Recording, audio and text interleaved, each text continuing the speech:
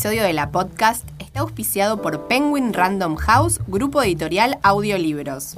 Escuchar una historia que querías leer hace mucho o aprender sobre algo que te apasiona. Ahora podés hacerlo cuando caminás, haces deporte o incluso cuando te bañás. Igual que cuando escuchás este podcast. Entrá a escuchar.com.ar/la podcast y encontrá tu próximo audiolibro. Si te quedás hasta el final del episodio, tenemos una sorpresa para vos. Bienvenidos a la podcast. Bienvenidos a la podcast. La podcast, temporada 6, episodio 3.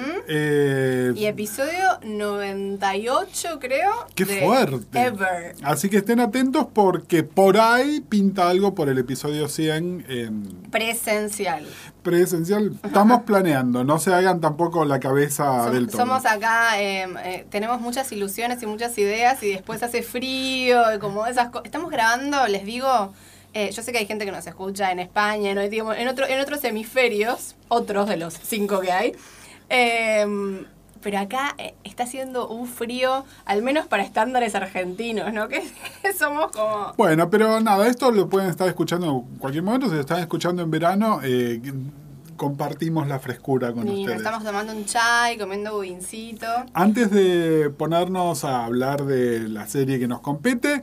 ya parecemos un programa de radio tipo de la Metro, como hablando de lo que estamos haciendo. No, ¿por qué? Porque vieron que, si escuchaban el aviso, nuestros auspiciantes, que son Penguin Random House, audiolibros, nos está regalando por episodio un audiolibro. Ya tenemos 2 ganadores. No les vamos a decir los nombres porque estamos grabando fuera de secuencia, entonces no estamos muy seguros, pero sigan a nuestra cuenta de Instagram, que ahí es donde está toda la movida. Sigan, recomienden. Bueno, y nada. La.podcast. Está buenísimo recuerden. El premio. Si no escucharon nunca un audiolibro y les gustan los podcasts, o sea, para mí es genial. No sean prejuiciosos de, ay, no es leer. La verdad que yo creo que hay libros que se prestan más para escucharlos y otros menos, pero hay algunos incluso que creo que hasta se disfrutan. Por yo eso, los disfruto un montón. Prueben el formato. Yo la verdad que los disfruto. Mariana es fan, así que está bueno. Y esperamos que todos estos oyentes que están recibiendo el audiolibro lo disfruten de Si vieron manera. pelis yankees tipo Lady Bird o un montón, que es como re cultura de hacer un road trip y escuchar un audiolibro, porque es lo único que puedes leer como... con otro, ¿no? No es en soledad. Sí, esa es tu experiencia personal. No, esa es la experiencia también de Greta Gerwig que hizo Lady Bird, les aviso. Buah. Ya se puso a nivel de Greta. Ella es así. No, digo que no es mi experiencia, digo que es algo que está retratado en la filmografía reciente. Bueno, hablando de norteamericana. Hablando de filmografías, primero les contamos algo. Cuando nosotros empezamos a charlar qué íbamos a hacer este año, esta serie creo que no estaba ni en nuestro radar que la fuéramos a hacer. Creo que vos me dijiste, probablemente vamos a querer hablar de Fosse y Verdon. Sí, porque... Yo ni sabía lo que era. Porque nosotros estábamos y logramos que Mariana por lo menos le diera curiosidad a ver qué era y vio el piloto y tendría que hacer un transcript de las charlas de WhatsApp. No. Con Mariana enardecida por Fosse y Verdon. Entonces, esto. ¿Por qué hicimos el pase además de Greta Gerwig a Fosse y Verdon? Si no saben nada de Bob Fosse, papelón. Pero Bob Fosse fue esencialmente un coreógrafo. No sé si es tan papelón. Yo lo que sé de Bob Fosse es porque yo tengo un pasado oscuro que muchos oyentes no conocen. Chicos, es el director de Cabaret, de la película Cabaret, Academy Award Winner Movie Cabaret, lanzamiento al estrellato de Liza Minnelli Cabaret. Si sos millennial y no tenés nada que ver con el mundo del teatro, para mí no sabés quién es Bob Fosse. Está bien, bueno, a lo que voy es, ponele que no te interesa el teatro, el tipo tiene por lo menos 2 o 3 películas que son películas que han pasado hasta el cansancio. Cabaret, All That Jazz. Hay muchos argentinos que son fans de Lenny. Sí, está bien, Gus, pero acá volvemos a la diferencia generacional. O sea, yo creo que una persona hoy de 25 años que no tiene ninguna relación con el mundo teatral no sabe quién es Fosse. Pero alguna vez vio el videoclip de My Hair de Cabaret con Liza Minnelli con el sombrero del chaleco. Sí, Mariana, son cosas que están en la iconografía popular. Y si no lo están, son unas bestias y vayan ya a YouTube y búsquenlo. ¿En serio? Respóndennos en Instagram o en Twitter si hay alguno, sean honestes, que no conozca, que no sabía quién era Fosse. Bueno, a todo esto hay un valor agregado, sí, como dice Mariana, les gusta el teatro. ¿Por qué? Porque además Fosse fue director y coreógrafo de teatro. hay coreografías suyas que son emblemáticas, probablemente con la que están más familiarizados es con la de Chicago. De hecho, la película Chicago, Academy Award Winner Movie Chicago, la coreografía es la coreografía original que desarrolló Fosse. Ahora, igual me encanta el doble estándar de acá de Gus Casals, Academy Award. Cuando vemos los Oscars es como, pero esto no vale nada. Me refiero que no estoy hablando de una película indie que no vio nadie. Estoy hablando de una película que recaudó más de 100 millones de dólares y que ganó 800 premios. Si no sabés qué es una película que además Estoy jugando al contra. Es estoy haciendo enojar. ¿Por qué es una millennial? ¿Por qué es una persona horrible millennial? Nada, ustedes... No me autopercibo millennial, te aviso. Pero lo sos. El calendario dice que lo sos. Mariana. La otra vez Fer Mujica escribió una nota sobre la generación in-between. Sí, pero Fer es más grande que vos. Vos estás en el medio del milenialismo. 81. Empieza ahí. Empieza un año antes. Mariana, sos millennial. Ok. Tendrían que ver, es lástima que no tenemos video, no están viendo mi cara, lo que opino de lo que está diciendo Mariana. Bueno, pero nos estamos yendo de tema. A lo que voy es, Bob Fosse es un tipo muy conocido, pero la serie no se llama Bob Fosse o la historia de Bob Fosse. La serie se llama Fosse Verdon. ¿Por qué? Porque Fosse durante muchos años de su carrera, durante aproximadamente 30, trabajó en colaboración con la que también fue su esposa y es la madre de su hija. Y de hecho es un personaje en All That Jazz, que es una película que es una ficción que él hizo, pero altamente autobiográfica. Hay un personaje que básicamente es Gwen Verdon. La serie viene de alguna manera a corregir, al igual que la biografía en la cual está basada, el borrado de Gwen Verdon en los méritos de Fosse. Sí, Fosse fue un director y coreógrafo esencial, sí, ganó premios, sí, era un tipo famoso por un montón de cosas, pero de alguna manera la hipótesis que se viene a probar es que todo esto no hubiese pasado sin Gwen Verdon. Y de hecho, ya el hecho de que los que vimos la serie o ustedes que están escuchando este podcast van a googlear Gwen Verdon o van a buscarla, ya aunque sea superficialmente lo logra. Sí, que en algún punto es lo que decíamos, un poco volviendo al episodio anterior que hablamos de Chernobyl, de cómo Craig Mazin decía, bueno, estos tres tipos, más allá de que nadie los conoce, yo quería decir sus nombres, aunque sea, porque me parece importante como homenaje. O sea, ya el hecho de decir el nombre, ¿no? Que se replique el nombre de ella, que fue olvidado, digamos. Yo jamás había escuchado hablar de Gwen Verdon. Y a ver, acá les traigo algo personal. Lo comentamos también en el episodio pasado. Con Ian estamos viendo mucho teatro, a Ian le gusta mucho el teatro musical. Es decir, para nosotros esto no es que no estamos familiarizados. De hecho, llegamos a la serie porque, para empezar, los productores ejecutivos y guionistas en gran manera son Lin-Manuel Miranda y Thomas Kail. Son el creador máximo y el autor del libro de Hamilton. Es decir, gente no solo con mucho pedigrí de teatro, sino que además gente que viene con banca importante, porque hay gente que viene de mucha taquilla y de ganar premios. No me queda claro bien quién es Thomas Kail. O sea, Lin-Manuel Miranda claramente, pero Thomas Kail es el Gwen Verdon de Lin-Manuel Miranda. No. Lin hace un montón de cosas, pero la parte literaria de alguna manera es de Thomas Kail. Okay. Que es el que está acá involucrado muy directamente. De hecho, es el autor de varios de los guiones de la serie también. Y aparte de hablar de gente de teatro y hablar de obras de teatro, que ahora nos vamos a meter un poco más, los actores que trabajan, la serie está filmada en New York, así que esto creo que lo hablamos, no me acuerdo cuando hablamos de qué otra serie, cuando hablamos de los actores ingleses en Chernobyl también, que estábamos diciendo, esta gente que son laburantes y que entonces es gente que por ahí en teatro tiene un cartel propio, le va muy bien, que cuando hacen televisión son uno más. Bueno, todos estos tienen esos papelitos o haciendo de alguna de las glorias del teatro de los años 60 y 70 o papeles menores, pero digamos todos tienen eso y aparte hay varios cameos que son divertidos, que solamente los entendés si sabés quiénes son los que están haciendo el cameo, pero que muchos de ellos hasta que no tienen crédito o el crédito aparece muy al final. Entonces recién lo verificás cuando ves el último crédito de la serie.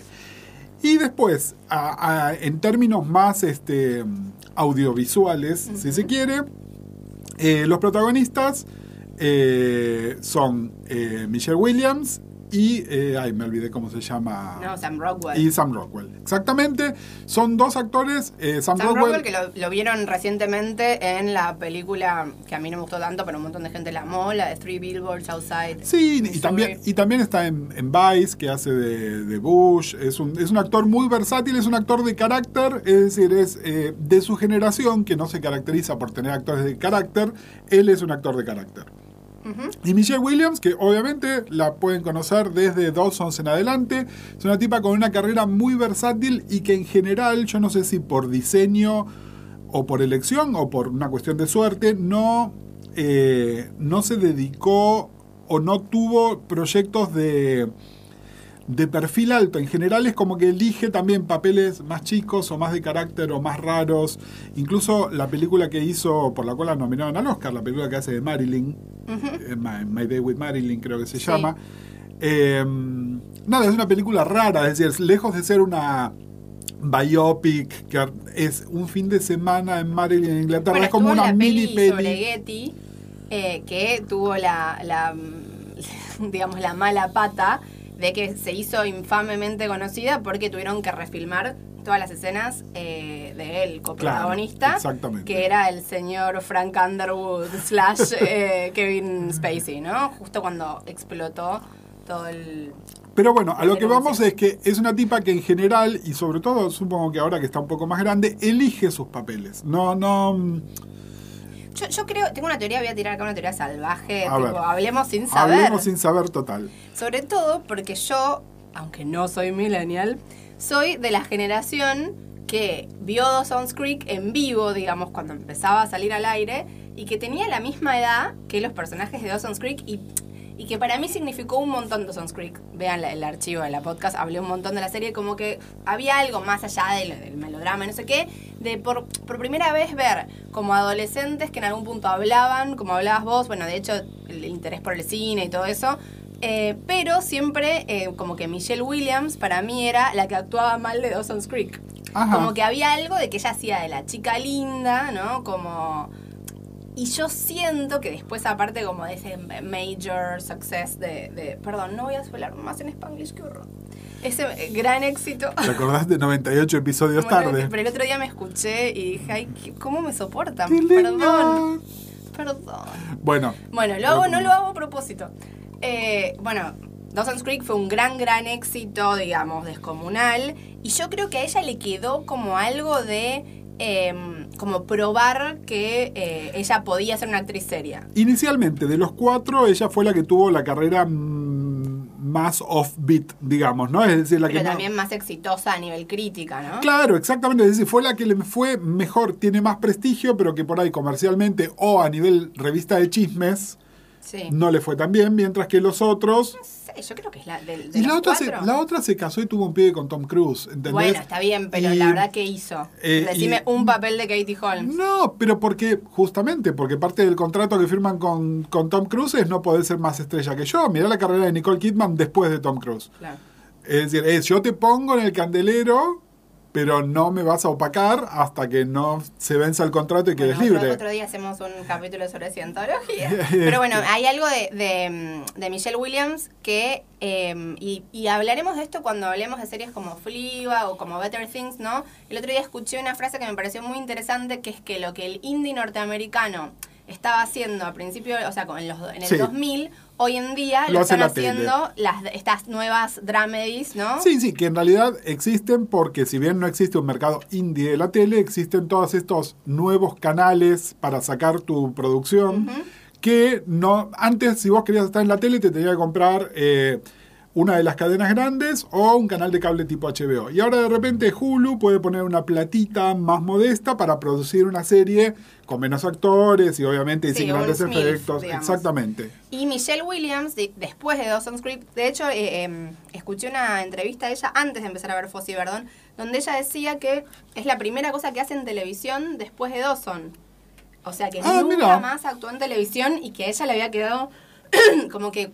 Digamos, cuando le proponen esto, como que la tuvieron que convencer de, mirá que la tele cambió, mirá que ahora se pueden probar cosas en la tele, ¿no? Como que ella sentía, aunque no lo decía, porque bueno, le decía, le está muy agradecida el proyecto y todo, como que era la máquina de hacer chorizos, Dawson's Creek, y se ve que quedó como bastante traumada. Claro, obviamente era una serie de teen en cuando la tele de aire todavía tenía muchísimo poder, es decir, claramente otro parámetro de hacer televisión, totalmente distinto. En 20 años cambió. Bueno, y contaba que Fosse Verdon, bueno, aparte se filmaba en New York, se filmaba todo con gente como de teatro, que había algo de que se filmaba como cine, ¿no? Como que nada que ver con lo que fue hacer esa serie 20 años atrás, pero en el medio ella hizo como mucha carrera de como casi, entre comillas, diva, obviamente, del cine indie. O sea, tuvo muchos papeles en películas Es decir, chiquitas, pero muy prestigiosas. Con esta cosa que es medio un oxímoron, ¿no? De diva y del cine indie, por ¿no? eso Pero lo digo bueno, con ironía. nada, a ver, hace unos minutos hablamos de Greta Gerwig, ¿no? Es decir, es ese tipo de persona que la gente que aprecia el cine indie la tiene como símbolo sexual, ícono de creatividad. También, hablemos sin saber, estoy tirando teorías falopa. Entre Chloe Sevigny y Greta Gerwig, yo diría que Michelle Williams ocupó como ese lugar generacionalmente in between. Sí, ponele. Como el mismo tipo de papel, el mismo tipo de sensibilidad. Sí, me parece que Chloe siempre hizo más de la rara y Michelle Williams por ahí no estuvo tan encasillada en el papel de la bueno, más la chica sensible y linda, pero no perfecta, ¿no?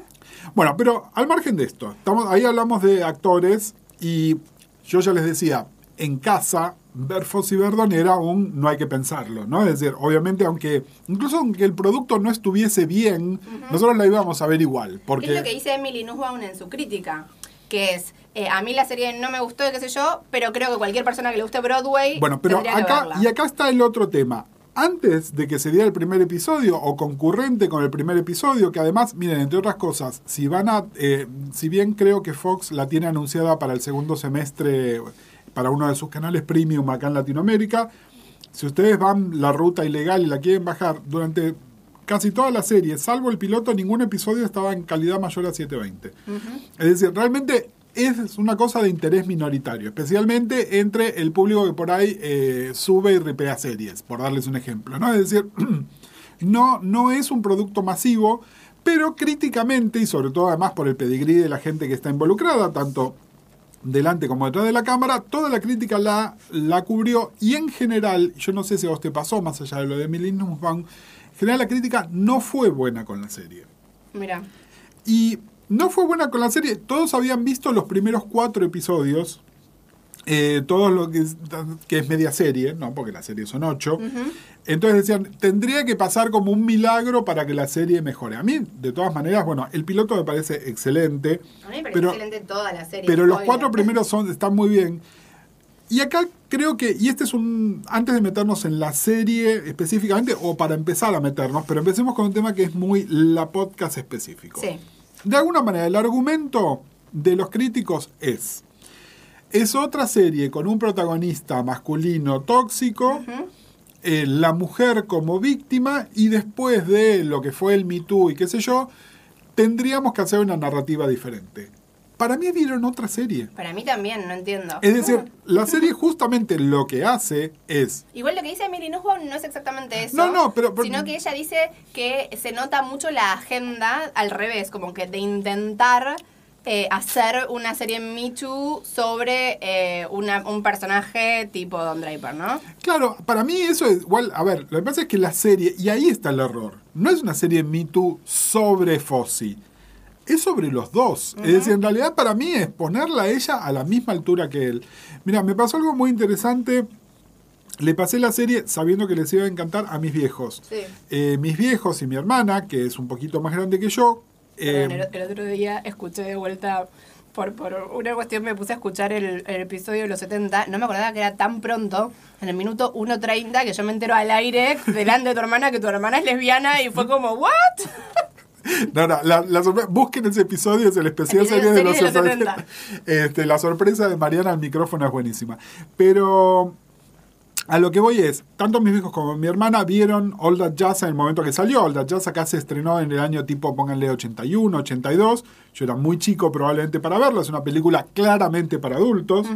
Mi hermana se quedó además fascinada con la banda de sonido. Tenía el disco en casa se escuchó hasta el cansancio. ¿Las canciones son originales? No. La gracia de All That Jazz es que todas las canciones son covers retomados para adaptarse a eso. Pues la vi ayer a la noche por primera vez. Ay, me muero. Bueno, que pero también ¿la viste? después te cuento toda una experiencia. Perdón, no te quiero... No, es que claro. Te hago hipervínculos. Todos los que dijeron, Gustavo no la deja hablar a Mariana. Ustedes se dan cuenta lo que es para mí. Un movimiento #MeToo en Twitter. Se van todos a cagar. Hay violencia de género en la podcast. Se van todos a cagar porque acá Mariana claramente no me deja hablar a mí. Escuchen el episodio de Chernobyl, la cantidad de veces que me interrumpió y no me deja terminar Carlos una idea. Tiene razón, me dice, no lo dejaste hablar. Bueno. Pero creo... Se grabaron back to back. ¿Qué estaba yo diciendo? venía resentida. ¿Qué estaba diciendo yo ahora? Bueno, ¿ves? Perdimos el hilo del pensamiento. Bueno, algo vamos a decir. Bueno. Estabas hablando de tu hermana, de que tenían el disco. Está bien, bueno, entonces, le llevo la serie para que la vean a mis viejos sabiendo que les iba a interesar. Y el comentario de mis viejos, que además, sobre todo mi madre, no es la persona más sensible a los temas de género del mundo, no es básicamente una mujer machista, pero me llama la atención sobre algo que es cierto. Nosotros por ahí estamos como tan identificados tratando de entender la narrativa de Gwen y lo maravillosa que es la actuación de Michelle Williams, que él me decía, pero mira que ella también es horrible, que es cierto, especialmente en todo lo que tiene que ver en la relación con Nicole, que es su hija. Y un dato súper importante acá, Nicole Fossey, que es una de las productoras ejecutivas de la serie. Es decir, cada vez que ustedes vean que los protagonistas son horribles con su hija Nicole, sepan que en la mesa de escritores estaba Nicole diciendo, eso fue así, no fue más horrible de lo que parecía. ¿No? Es decir, hay una cosa subjetiva de Nicole Fossey importante, me parece. Yo creo que el hecho de que a Gwen la muestren horrible también, sobre todo en el capítulo que a mí me pareció una joya, que es el capítulo 5, cuando se van a la casa de fin de semana, que es casi como... una de esas piezas de teatro de los 70, ¿no? Como las dos parejas o tres parejas que se van a la casa de fin de semana. Parece una obra de Tito Cosa hecha increíble. Ahí ella, toda la digamos, ella también es muy manipuladora. Ella es re manipuladora y... Perdón, y acá quiero traer una frase que me hice la captura de pantalla del artículo de Emily Nussbaum, que ella dice que... uno de los temas que trata es the muddy line, o sea, la línea borrosa o barrosa entre colaboración y codependencia, entre musa y doormat. ¿Cómo sería doormat? Sí, felpudo. Felpudo, ¿no? Que esto me parece súper interesante, como... no decir, ella era la buena, olvidada, y él era el malo, ¿no? Como esto de la línea entre colaboración y codependencia, o sea, a mí me pareció súper interesante, como que no es que ella, y creo que esto es un paso más del Me Too, ella no es una víctima, simplemente. No, a ver, a mí lo que me resulta interesante de todo esto es que más que ella ser una víctima de él, ella es una víctima de pasar por alto a la mujer del equipo creativo. Es decir, no es que él iba con eso. De hecho, en Chicago todo el tiempo, y ustedes lean, hay 1000 cosas escritas de Chicago, la obra de teatro de la película, se habla de él nada más. Y la serie deja súper claro que era el proyecto de ella. Era el proyecto de ella. Era el proyecto de ella. Es decir, en todo caso, Chicago es una colaboración Fossey-Verdon. Es así de claro. A lo que voy es que la serie lo que viene a corregir no es decir ella era una víctima de él. No es borramos a esta persona de la historia, volvamos a ponerla en la historia. Me parece que el brief es ese en realidad. A mí lo que me parece más interesante es que hay algo que está invertido, que es que el diamante en bruto es él. Ella lo descubre a él. Digamos, claro. Por lo menos la narrativa que la serie arma. Bueno, porque por lo general lo que vemos es el tipo exitoso, más grande, bla, bla, bla, que descubre una piba, nace una estrella, Dios. Nace una estrella. Bueno, pero a ver, acá el tema es el siguiente, y esto me parece, lo que dice Mariana es interesante, y hablando de All That Jazz, nos trae como una estrellita más que tengamos para traer. Una de las cosas por la cual la serie está muy bien es porque tiene... Está grabando, ¿no? Un estilo... Estamos diciendo cosas muy interesantes. Tiene un estilo narrativo roto, digamos, ¿no? Es decir, salta en el tiempo, es decir, por momentos es no lineal, tiene mucho flash forward, tiene mucho A mí me pareció directamente de un virtuosismo... Bueno, pero vos ahora viste All That Jazz. Sí. Y fíjate cuánto de la serie toma el estilo narrativo de All That Jazz. Sí, pero no. Me parece que en una película, All That Jazz es una película y Fosse Verdon es una serie. A mí me parece que hacer eso en una película me pareció hermosa, All That Jazz me pareció maravillosa, o sea, la vi 40 años después y me pareció genial. No estoy hablando mal de All That Jazz. Estoy diciendo que hacer eso en una serie, conservando lo episódico de cada episodio, o sea, cada episodio es sobre un algo. mundo en sí mismo, teniendo una trama de toda la temporada y haciendo esos saltos temporales que aparte te generen hasta como cliffhangers con cosas que ya sabes lo que va a pasar. Me parece de un virtuosismo hacerlo en una serie realmente, no sé, me quedé viendo como, wow, esta gente es Charlie Kaufman, no sé. Bueno, y acá traigo también un aside con algo que dijiste en el episodio de Chernobyl, que me parece que es re pertinente, ¿no?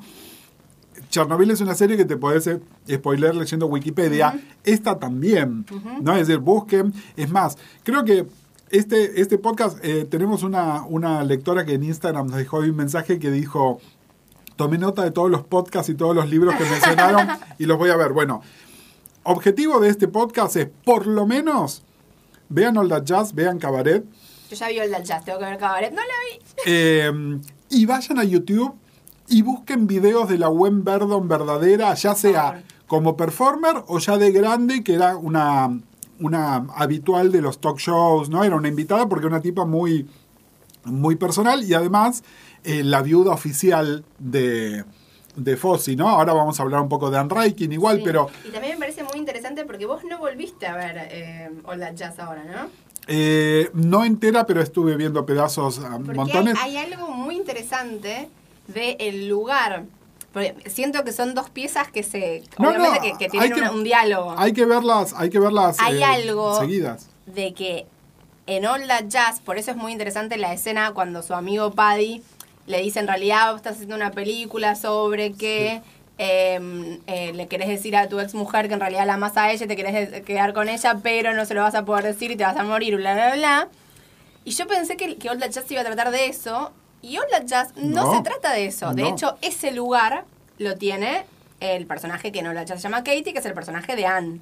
Sí, interpretado por Anne. Que está interpretado por Anne, que eso está en la película. De todas maneras... Otro pin, hablemos de otra lectura posible de All That Jazz es que el romance de él es con el personaje de Jessica Lange, que es la muerte, básicamente, ¿no? Es decir, en realidad la obra es como un mea culpa de autodestrucción, ¿no? Es eso también. Bueno, aparte, sí, pero eso ya creo que se deben haber escrito miles de millones de cosas. Una muerte hipersexualizada, ¿no? Como... Obvio, pero lo que voy es hipersexualizada porque metete en la cabeza, en la retorcida cabeza de él. Si vos te decís, ¿qué te seduce de la muerte? No puedes decir, es el fin, no hay más nada, ¿no? Pulsión de muerte, destrucción total. Vas a decir, es más seductora que lo que hay en la vida. Es una lectura posible también. De género, lectura de género horrible, sí, claro. Pero pensalo a través de la mirada de él, que claramente no era el tipo más astuto en cuando se trataba el trato de las mujeres. Eso está clarísimo en All That Jazz, está clarísimo en toda la serie Fosse Verdon. Pero hay algo de... A ver, voy a decir algo que capaz me dan con un caño, pero lo voy a decir. Hay algo de un tipo que en esa época, no, porque hay algunos que no lo pueden hacer en el 2019, que en esa época tenga ese nivel de autocrítica, como que no es que él es un Don Draper, no sabe lo que le hace a las mujeres, digamos. Don Draper no le importa. No se da vuelta a pensar, ay, pobre, mirá, me la garché y no la llamé nunca más. Como que siento que vos mirás All That Jazz y ves un tipo que tiene mucha culpa, ves un tipo que sabe que está haciendo daño. No digo que eso lo exonere ni que lo haga menos machirulo, pero sí, obviamente, me genera a mí un nivel más alto de empatía. No, totalmente. A ver, yo creo que era muy fácil hacer que esta serie... y de nuevo, vuelvo a que no termino de entender las críticas que se le hicieron. Como que decían, bueno, lo presentan a Fosse como lo que ya sabemos que es, ¿no? Otro Don Draper, Walter White, bla, bla, bla. Y me parece que no es así. En principio yo la daría vuelta. Viendo Fosse Verdon, entiendo que Don Draper es otro Fosse. Claro, total. Pero a lo que voy es que me parece que la serie está lejos ni de canonizarlo a él, que es a veces en el ámbito del teatro pasa porque su obra es tan importante, ¿no? Es un poco la discusión de Hannah Gadsby sobre Picasso. Sí. La obra del tipo es tan incuestionable que cuestionar al tipo trae un montón de complicaciones adicionales, ¿no? Pero también era muy fácil hacer un character assassination, ¿no? Donde él es el villano directamente y ella una pobre víctima. Una peli de Hallmark. Y la serie es mucho más compleja que eso. Me parece que tiene muchísimas más capas que eso. Es que yo creo que esto de, vuelvo a la frase de Emily Nussbaum, la barrosa línea entre colaboración y codependencia. Yo creo que acá hay un estudio realmente profundo y en ese sentido hago acá una oda a las series. Yo creo que el relato serial, y por eso lo amo, le gana a cualquier película a nivel profundidad. Porque en una película vos tenés que contar una cosa, ¿no? Una sola cosa. En cambio, la serie puede contar muchas cosas que conviven y en ese sentido siento que da la posibilidad de un relato más complejo y menos maniqueo. En donde acá lo que nos está mostrando es en profundidad un vínculo, digamos, diríamos hoy, tóxico. Tóxico. ¿No? Un vínculo donde creo que en algún punto no le hace bien a ninguno de los dos y en otro punto le hace muy bien a los dos, ¿no? Como algo donde es terrible, pero por favor, levante la mano él o la que nunca estuvo en un vínculo así y no hicimos Chicago, ¿no? No, totalmente. Y a lo que voy, creo que muestra algo también, y por eso también me parece que nos resulta más creíble.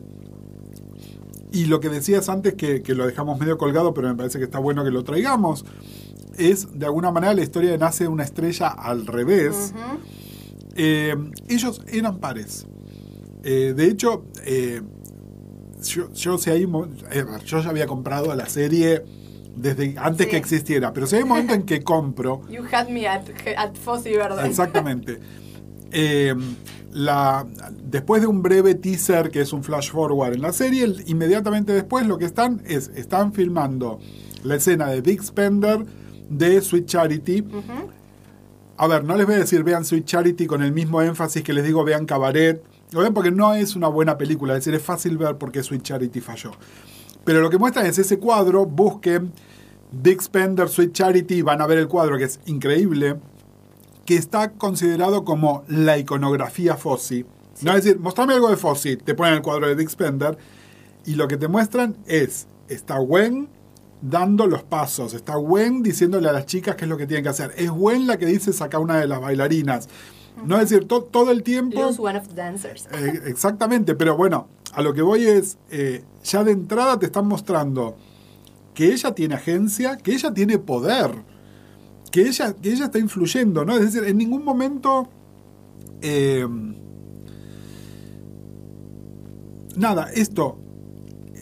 justamente la serie te vuelve a poner en el lugar que ella era una potencia creativa. Sí. Y no simplemente la que lo ayudaba a él. Y al contrario, que fue un poco al revés. En el momento equivocado, ¿no? Como... a ver, a mí me hizo sentir profundamente identificada. Hay algo de esto, más allá de que yo nunca fui una actriz de 40 y pico de años, ¿no? O todavía no. Not yet. Not yet. Hay algo de la escena cuando ella va a ver a la gente y le dice necesito trabajar, y no es por una cuestión económica, necesita trabajar. Hay algo de ese lugar de la actriz y no tanto el actor, ¿no? La actriz es mucho peor, donde necesitas para hacer lo que necesitas hacer, que es actuar, e insisto, no solo por una cuestión económica, necesitas de otra gente, digamos, porque ella no escribe, ella no dirige, ¿no? Que fue la razón, digo, yo era actriz y empecé a escribir porque no encontraba cosas en las que actuar que me identificaran, qué sé yo. Y es muy difícil ese lugar, te da mucha impotencia. Sí, y todo esto además hace por lo menos 40 años, si no antes, porque además acá está lo interesante, cuando decimos, bueno, ella antes de conocerlo a él ya había ganado 2 premios Tony, que es el premio máximo del teatro. Es decir, ella encabezaba elenco. Sí. El nombre de ella garantizaba que se hiciera una obra. Ya ver el piso donde vivían te da la pauta de que le había ido muy bien. Y ese piso lo pagó ella, porque el éxito importante de él viene cuando dirige Sweet Charity, que eso no te lo muestra de alguna manera Es decir, Sweet Charity es una obra de teatro protagonizada por Gwen, dirigida y coreografiada por Bob. Después se hace la película donde el papel de Gwen lo hizo Shirley MacLaine. Y esto está como en el texto de la serie también. Muchos consideran que la obra no estuvo bien porque más allá de los méritos o no de Shirley MacLaine, lo que vendía la obra era que Gwen estuviese haciendo de Charity. Básicamente es eso. Pero el éxito comercial fuerte de él, más allá del teatro, que por más que tengas éxito en el teatro, nunca es tanta plata, es a partir de Cabaret. Sí. ¿No? Que es ese año loco que hay ahí como un montaje. Él en el año 73 se estrena Cabaret. Cabaret es un éxito comercial.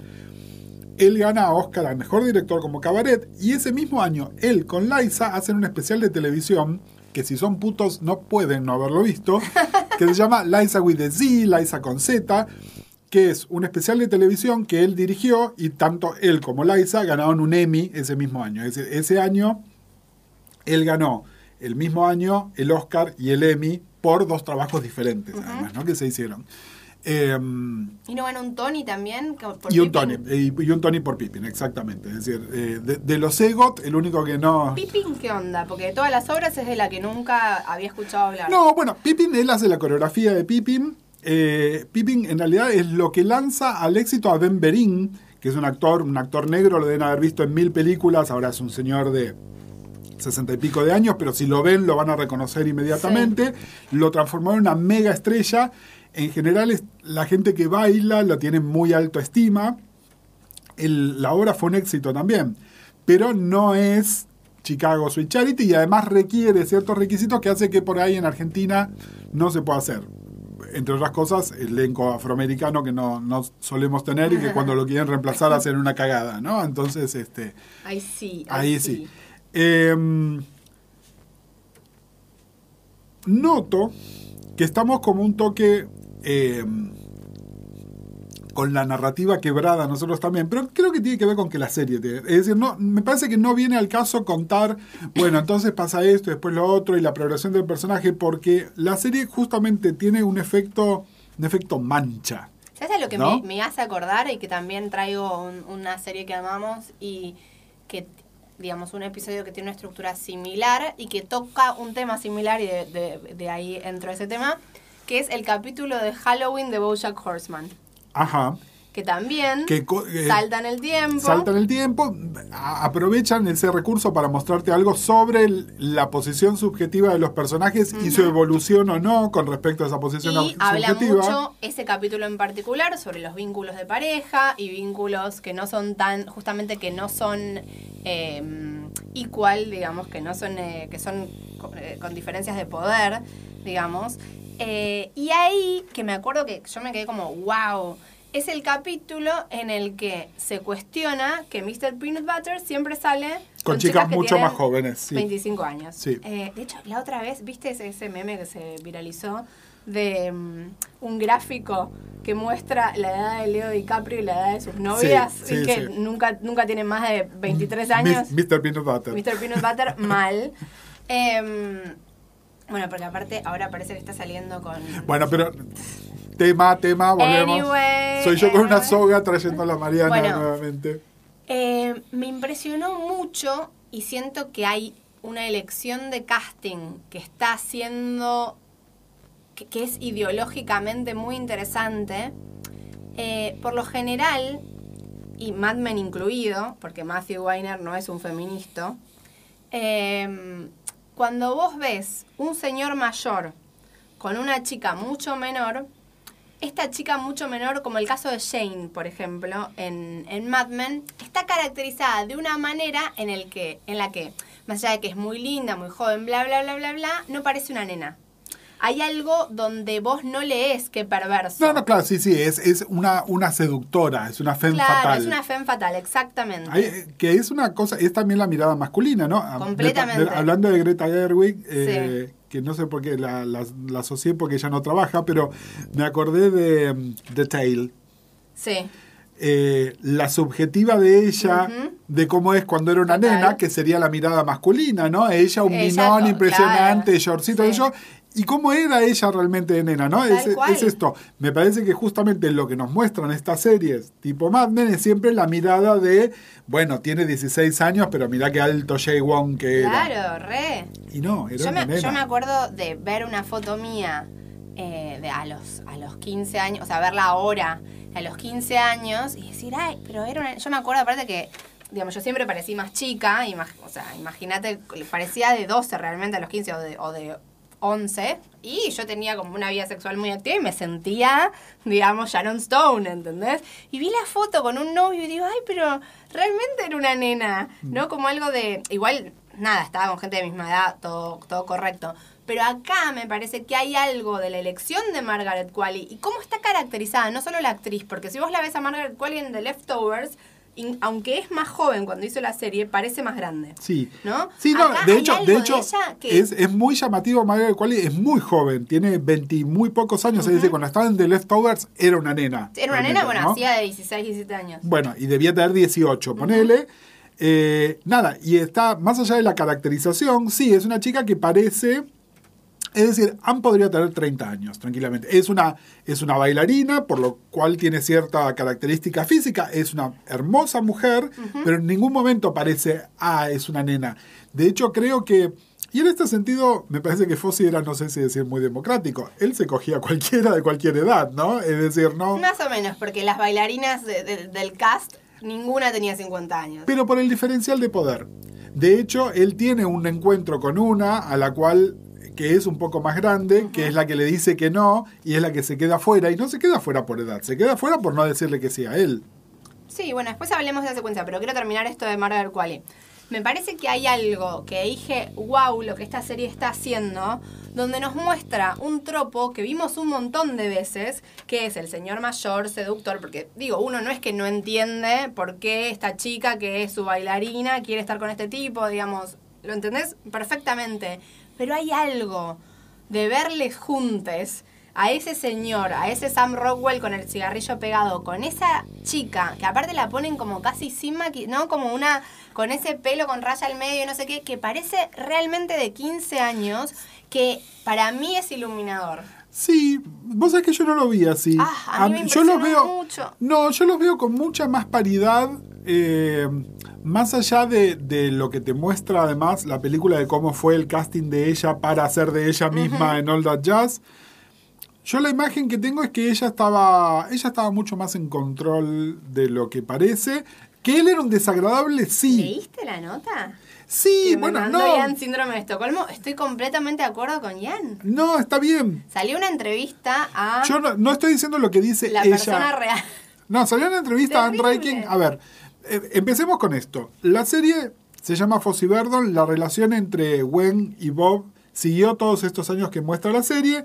En un momento ellos dejan de ser pareja abiertamente y cada uno de ellos empieza una pareja. De hecho, más de la mitad de la serie es mostrar la dinámica de ellos dos, cada uno con sus parejas y siendo horribles con sus nuevas parejas y horribles entre ellos. La segunda pareja de Bob es Anne Reinking. Anne Reinking está viva todavía, si bien no es... Porque era más joven. Claro, sí, porque era más joven. Y que aparece en All That Jazz haciendo este papel que decía Mariana, que es ella misma. Esto, de hecho, es una escena muy incómoda de la serie, como es el casting de ella. En ese sentido, la jazz me parece súper moderna, ¿no? Como algo... No, es modernísimo. De la literatura del yo, ¿no? Como que se puso de moda bastante después. Es hiper moderna. Es una película, de hecho, creo que la gente que lo incomoda es porque no manejan ese lenguaje. Porque incluso después, además... Fue, yo creo, una de las últimas películas de estudio que se hicieron que eran así de arriesgadas. La bandera de ese tipo de película después la tomó el cine indie. Claro. Pero él todavía hacía estas películas dentro del sistema de estudio. A lo que voy es... Yo no la veo a ella en esta postura y lo que comenta Mariana recién es, salió un artículo, creo que es en el New Yorker, ¿no? Anne Reinking, donde sí... Anne Reinking ahora a los 60 años dando una entrevista, es como súper creepy cómo lo defiende a Bob, ¿no? Dice, yo no había ninguna diferencia de poder, no sé qué, él no era maltratador, no era una relación abusiva, o sea, como, no lo puedo creer. Pero, sí, él se acostaba con otras minas y a mí me dolía, pero bueno, después nos separamos, seguimos amigos y él era divino. yo creo que más allá de eso, que es cierto, y la serie creo que Para sin que Ian me abiertamente... mande síndrome de Estocolmo. No, totalmente. No, a ver, el reportaje es súper creepy, pero yo creo que hagamos de cuenta que no leímos el reportaje. Sí. A mí me parece que la serie, vos la ves a ella, yo no la conocía ella de Leftovers, entonces yo a ella no la veo como una nena angelical, y me parece que sí, la diferencia de edad está clara, pero me parece que ella está bastante mejor parada de lo que parece, ¿no? Pero por ejemplo, el capítulo este donde se van a la casa de fin de semana, todas las situaciones de ella como tratando de hacerse la señora de la casa, ¿no? Que claramente es como la hija de todos los demás. Ese capítulo me pareció maravilloso. Hay algo como rarísimo, ¿no? Como de ella ahí queriendo, a la vez todo lo que ella dice es súper sensato, digo, se nota que es una mina inteligente, madura, todo eso. Okay. Pero hay algo que se nota también en cuando ella intenta tener un rol maternal con Nicole, ¿no? Sí, bueno, pero esto fíjate que lo del rol maternal está en All That Jazz también. En All That Jazz está ese número que ellas bailan, que es mega creepy. Porque hay algo como que... Porque la nena está súper sexualizada. Seduciendo. Bueno, pero esto, a ver, y acá ambos son padres horribles en ese sentido, ¿no? De hecho, una de las cosas que suceden en la serie es cuando Bob tiene el primero de varios infartos, sí. Y no puede recibir menores de visita, Gwen medio que la draguea a la hija para que se pueda meter en la sala. A ver, este tema de la sexualización, ¿no? Y después sorprenderse de que la piba estaba consumiendo drogas. En el primer episodio ella lo llama por teléfono a él, que está en Berlín firmando cabaret, diciéndole: tu hija llevó una botella de Percocet a la escuela. Es decir, de hecho, yo que no quise wikipediar dije: uy, la hija se suicida, la hija muere.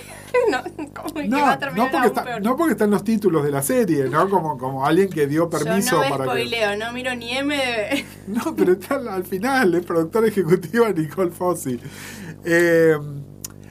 A ver, entiendo lo que decís y no es que a él lo hace menos creepy. A mí me parece que independientemente de lo que diga Ann Raikin hoy, me parece que Ann Raikin estaba un toque más, utilizando vocabulario 2019, empoderada de lo que parece, ¿no? Y de hecho, Nicole, independientemente de él, tuvo muchísimo éxito, es coreógrafa también, junto o con el permiso de Gwen también hicieron una obra muy famosa en los 90 que se llamaba Fosse, que era en realidad como una especie de colección de números musicales. La directora era ella, ganó un montón de premios, tuvo muchísimo éxito. Por supuesto, tanto ella como Gwen permitieron que se diera una obra que se llamaba Fosse, sin Verdon, o sin Raikin también, ¿no? Nada más que, bueno, Anne en ese caso, entiendo, era como una especie de homenaje, ¿no?, que le estaba haciendo. Pero bueno, no le quita el elemento de creepiness. Más allá de todo esto, ¿no?, y de la relación de ellos, y a ver, no crean que la serie es sobre esto nada más, simplemente que son los temas de los cuales hablamos mucho en la podcast, bueno, y que nos caracterizan también. Que yo decía, virtuosas de la serie, aparte de lo que hacen con el uso del tiempo, tienen un mecanismo narrativo que va de la mano al uso del tiempo, que también me pareció, y que ahí sí yo creo que es algo mucho más moderno que All That Jazz. Ajá.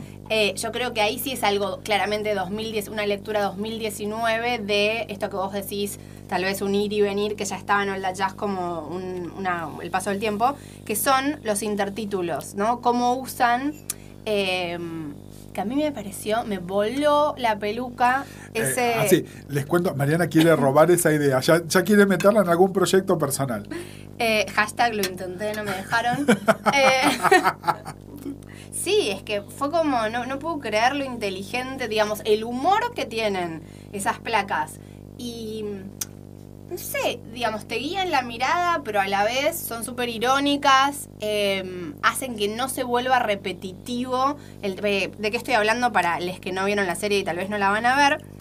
Por lo general, en una narrativa más tradicional, sobre todo cuando el tiempo está yendo y viniendo y tenés que orientar al espectador, lo que intentaría cualquier narrador, hasta Fosse y Verdon, es tomar una variable, El caso más claro es Cristo, antes de Cristo, después de Cristo, ¿no? Sí. O antes de la guerra, después de la guerra, o poner un año, ¿no? Entonces estás diciendo, bueno, la variable es el tiempo, entonces digo, esto pasó en 1972, esto pasó en junio de 1972. Sí, o pónganle justo, que la gente lo tiene más fresco, Chernobyl. Sí. Sabemos que pasó en tal día y a tal hora.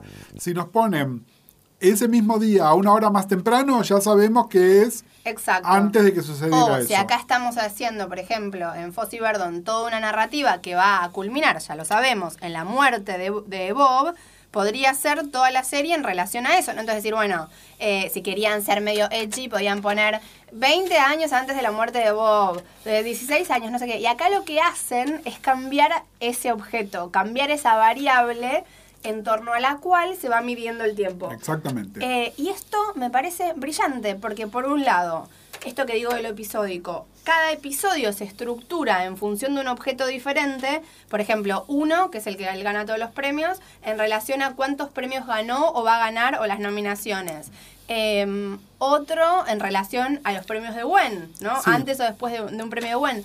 Incluso te van cambiando esta variable dentro del mismo capítulo y te va sorprendiendo y a la vez no deja de situarte temporalmente. O sea, no es solo el chiste, porque si no podríamos ser muy astutos. Totalmente. Te sitúa temporalmente. Me parece de un nivel de virtuosismo de guión. Digo, no sé si estaba en el guión original, si fue algo de la edición, no lo sé, pero es maravilloso. Hablando de paso del tiempo y virtuosismo.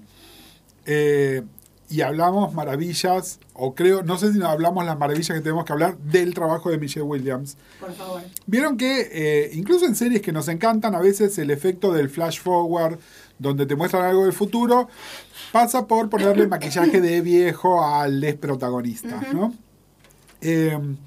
Acá el trabajo de composición del paso del tiempo de Michelle Williams, donde además por ahí tiene que hacer la diferencia entre tener 30 y tener 40 años. No es la diferencia entre tener 20 y 65, que por ahí es más fácil y más obvia.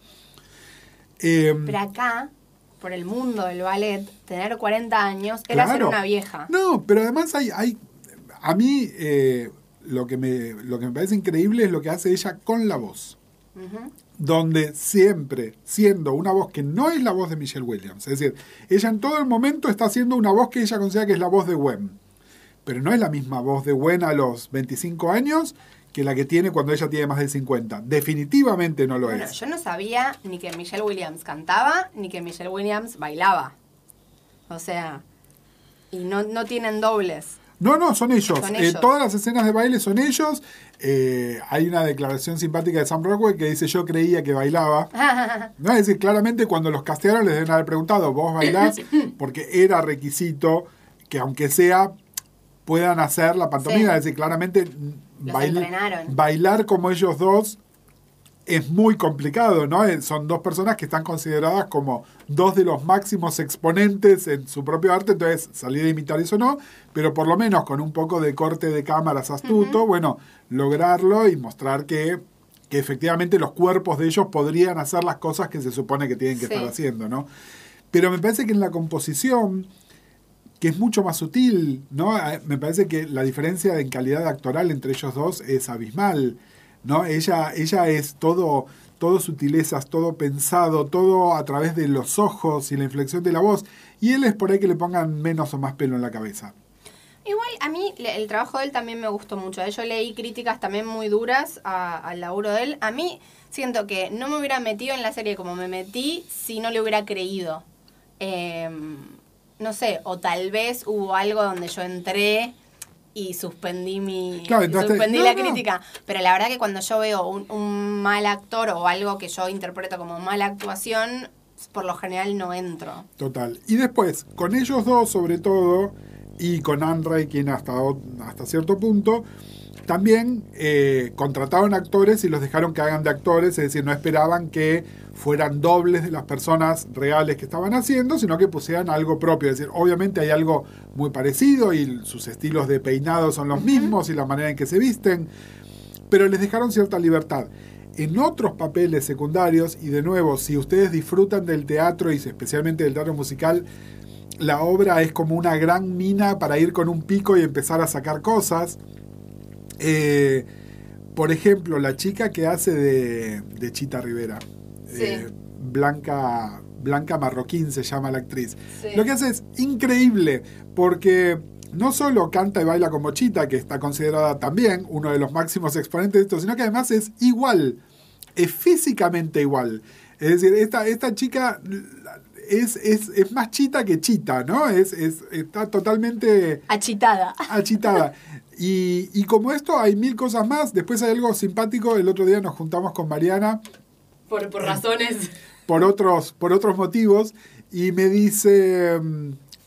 todavía no había terminado de ver la serie. Pero me dice, che, pero la hacen quedar a Liza Minnelli como que es medio pelotuda. Y yo le digo, Liza Minnelli es medio pelotuda. A mí me sorprendió. Para mí, Liza Minnelli, yo sin saber absolutamente nada, era una genia. Y aparte, yo fan de Arrested Development. No, Liza Minnelli lo que es talentosísima en lo suyo específico, que es cierto tipo de performance de varieté donde hay que cantar y bailar todo al mismo tiempo. Ahora, después como persona, miren su biografía, fue una máquina de tomar malas decisiones toda su vida. Y nada, me parece que eso está súper logrado. Y de nuevo, fíjense que la actriz que buscan para que haga de ella en su mejor momento, que es Cabaret, no buscaron tanto que fuera parecida a ella, sino que logre capturar la esencia de lo que es Liza Minnelli. De alguna manera, lo que era Liza Minnelli en ese momento, ¿no? Sí, a mí me sorprendió sobre todo que eligieran una actriz con tan poco peso.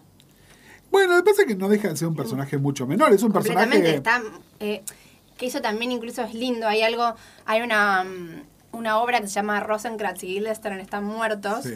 Que toma a dos personajes escrita por el gran dramaturgo y conocido por ser guionista de Shakespeare apasionado, que ahora se me bloqueó el nombre, si querés googleamelo. Bueno, Rosencrantz y Guildenstern están muertos y toma a dos personajes muy secundarios de Hamlet, que son los que le dicen, che, anda a buscar a Hamlet y qué sé yo, bla, bla, bla.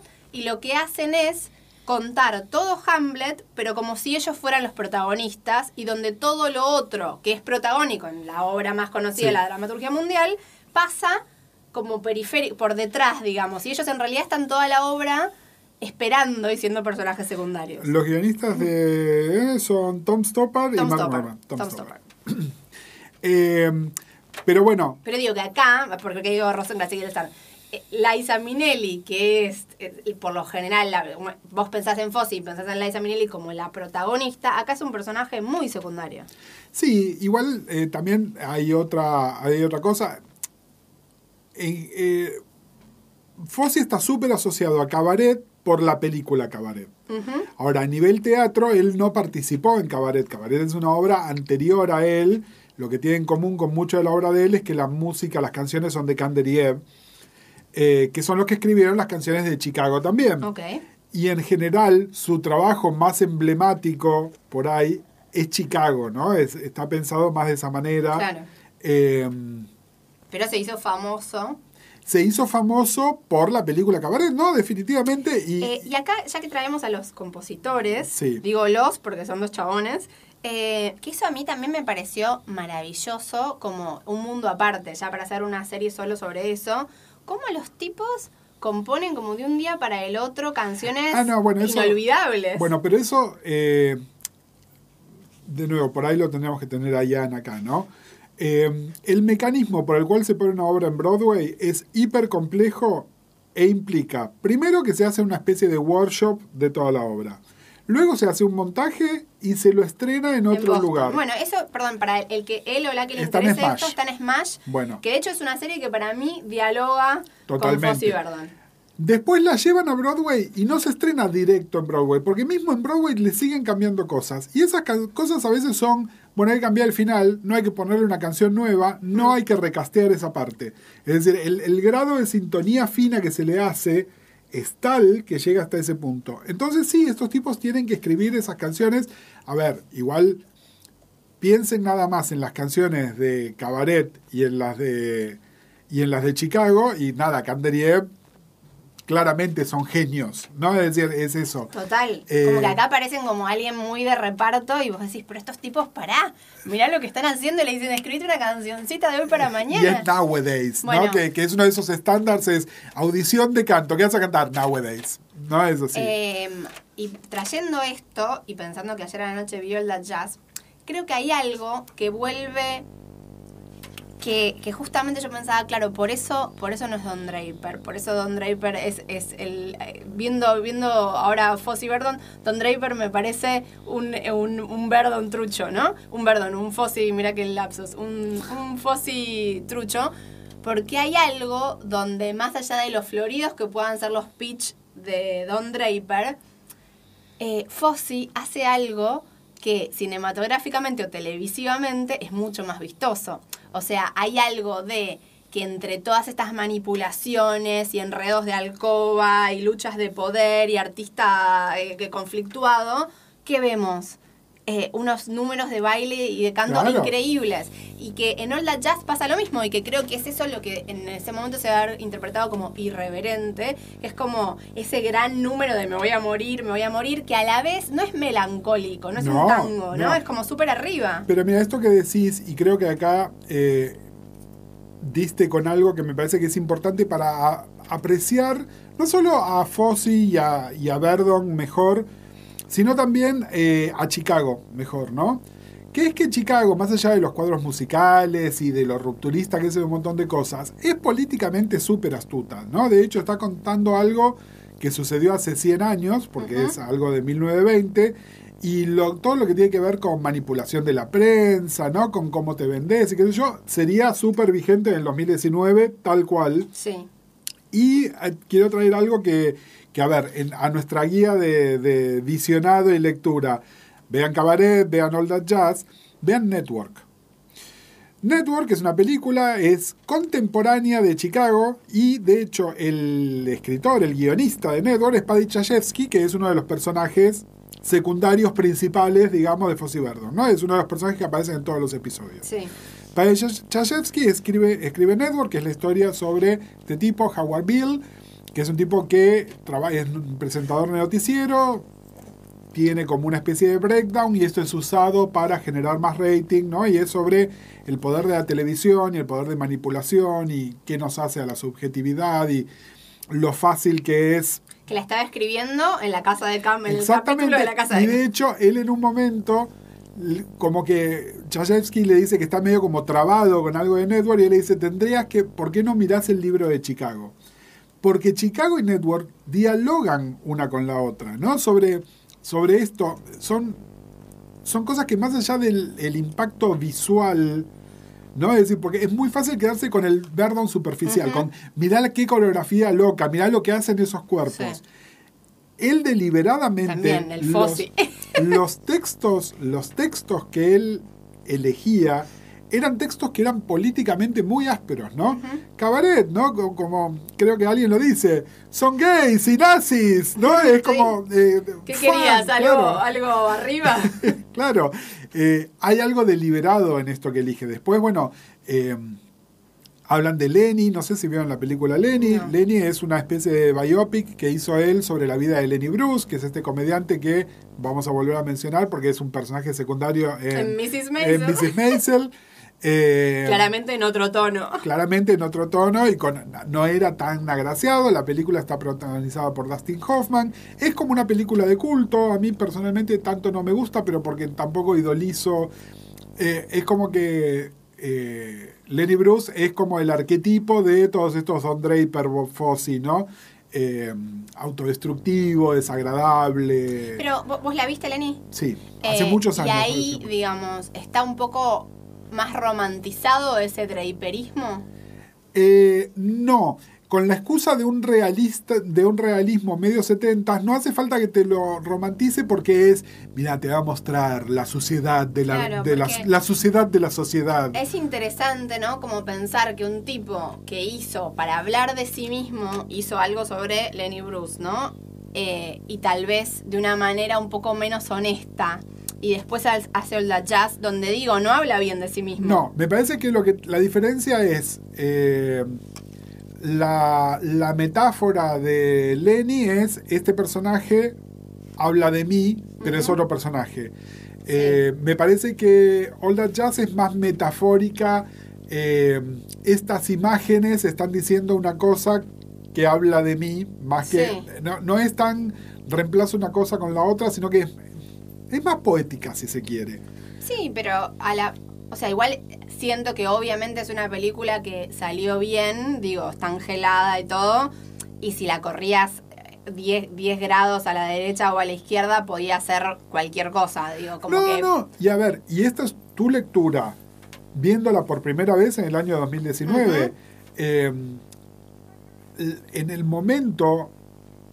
Creo que además todos los temas más difíciles de género y qué sé yo, que ni se leyeron, salvo por las feministas que estaban en las universidades. Si tiene un diálogo, que yo dije, wow, que tiene un diálogo que es casi como un comic relief, cuando la hija dice, che, fui a ver Lenny, que era eso de las mujeres que se besaban, y la hija se hace la boluda y le dice, no, igual las escenas de lesbianismo a mí mucho no sé qué, y la hija dice lesbianismo, o sea, como que digo, una película mainstream que dice la palabra lesbianismo. Sí, que también de alguna manera lo que te está mostrando es cuál era el vocabulario en el hogar Fosse Verdon, donde esas cosas... Y esto que tengo en el tintero que me olvidé decir, que me parece súper interesante también a nivel, obviamente me encantan las series, los libros, las películas sobre escritores y procesos creativos, amo, pero me parece muy interesante también ver, vuelvo al capítulo de La Casa de Campo, cómo esto que vos decías de, che, me lees el guión de Chicago, digo, cuando tu amigo que te lee el guión y te tira unas notitas es otro escritor súper importante, tu otro amigo es Neil Simon, ¿no? Claro. Es como que obviamente te nutrís, digo, la gente que estaba alrededor,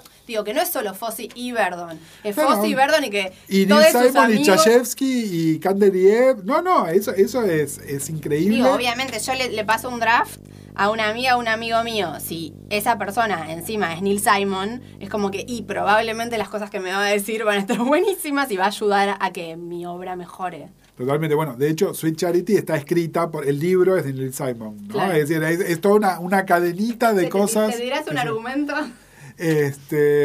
Nada, yo no sé si, a ver, por ahí, este fue la podcast más desestructurado que de costumbre, pero la idea era transmitirles el entusiasmo que nos generó la serie, que como les decía, que a Ian y a mí nos haya gustado, era cero sorpresa.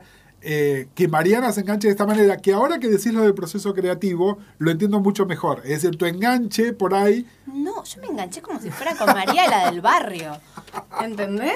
Me agarró una cosa de tipo Beatriz Sarlo, de pensar en el melodrama, como... Porque les juro que es la novela de la tarde para intelectuales, porque no deja de ser la historia de amor y no sé qué, y que no pueden estar juntos porque él está fallado. O sea, como... Es re el soap opera, pero hecha de una manera y con una inteligencia y justamente atravesado por una cuestión de género y una indagación sin respuestas sobre esta cuestión que me parece es un melodrama con mirada de género y con interrogantes de género que creo que no están respondidos. A mí me pareció un combo increíble, pero posta la vi con popcorn, no la vi... Y mira, en esto que acabas de decir, y esta es a ver, tanto nosotros como otra gente que habla de series estamos altamente influenciados por cierta crítica de los Estados Unidos. Uh-huh. Y creo que es la primera vez, por lo menos que yo recuerde, que nos ponemos tan de frente y en una posición contraria de lo que opina la crítica norteamericana. No, pero no solo Seppingwall, porque incluso... Esto, para la gente que no nos escucha hace 80 programas, con Gus, cuando estábamos haciendo el rewatch de The Americans, hubo gente muy malintencionada que decía que en realidad lo que estábamos haciendo era leer la crítica de Seppingwall y traducirla al español. Entonces siempre jodemos con que repetimos lo que dice Seppingwall. A ver, aparte de Seppingwall está... Bueno, está Emily Nussbaum, hay un montón de Morrayan y un montón de otra gente. En general, busquen las críticas de esta gente, busquen por el nombre del crítico y busquen Fosse Verdon. No les gustó, los críticos, como les decíamos, habían visto los primeros 4 episodios nada más. Creo que habían visto hasta el de La Casa de Campo, es el último que les había pasado. Emily Nussbaum igual dice que ese fue el mejor. Y después leí unos tweets de ella que dice, véanla, mejora mucho en los últimos episodios. Sí, que a mí me parece para mí no es que mejora, no. Exactamente. Creo que en realidad lo que uno tiene es mejor entendimiento de cuáles son los recursos narrativos que están usando. Y entonces una vez que te acostumbras, como que los vas recibiendo mejor. No se agote. O sea, son 8 episodios y en un punto vos podés decir, está todo en el primero, ¿no? Sí. A lo Breaking Bad. Bueno.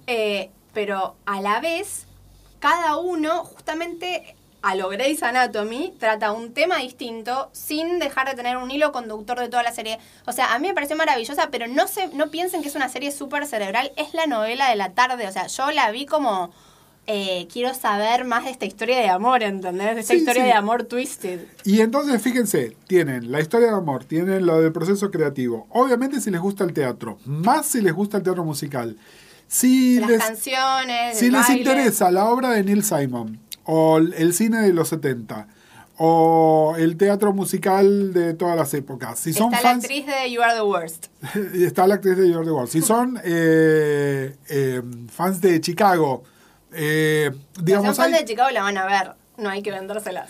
No, yo creo, ¿sabes qué? Creo que hay un montón de gente que no tiene hecha esa conexión, y voy a hacer una conexión que es muy la podcast, okay. que en un momento la tuiteé. Claramente las coreografías originales que muestra la serie son de Bob Fosse, y hay una especie de coreógrafa oficial. Pero la dance captain, la que hace que todos sigan los pasos, es Susan Misner. ¿Quién es? Sandra Beeman en The Americans, la esposa de Stan. Pero ¿por qué ella no aparece? No, No, te estás equivocando. No, la esposa de Stan hace de la ex esposa de él, no de la que sigue los pasos. No. Te estoy hablando de la serie, no del personaje. ¿Cómo? La coreógrafa, la que hace que todos sigan los pasos en la serie...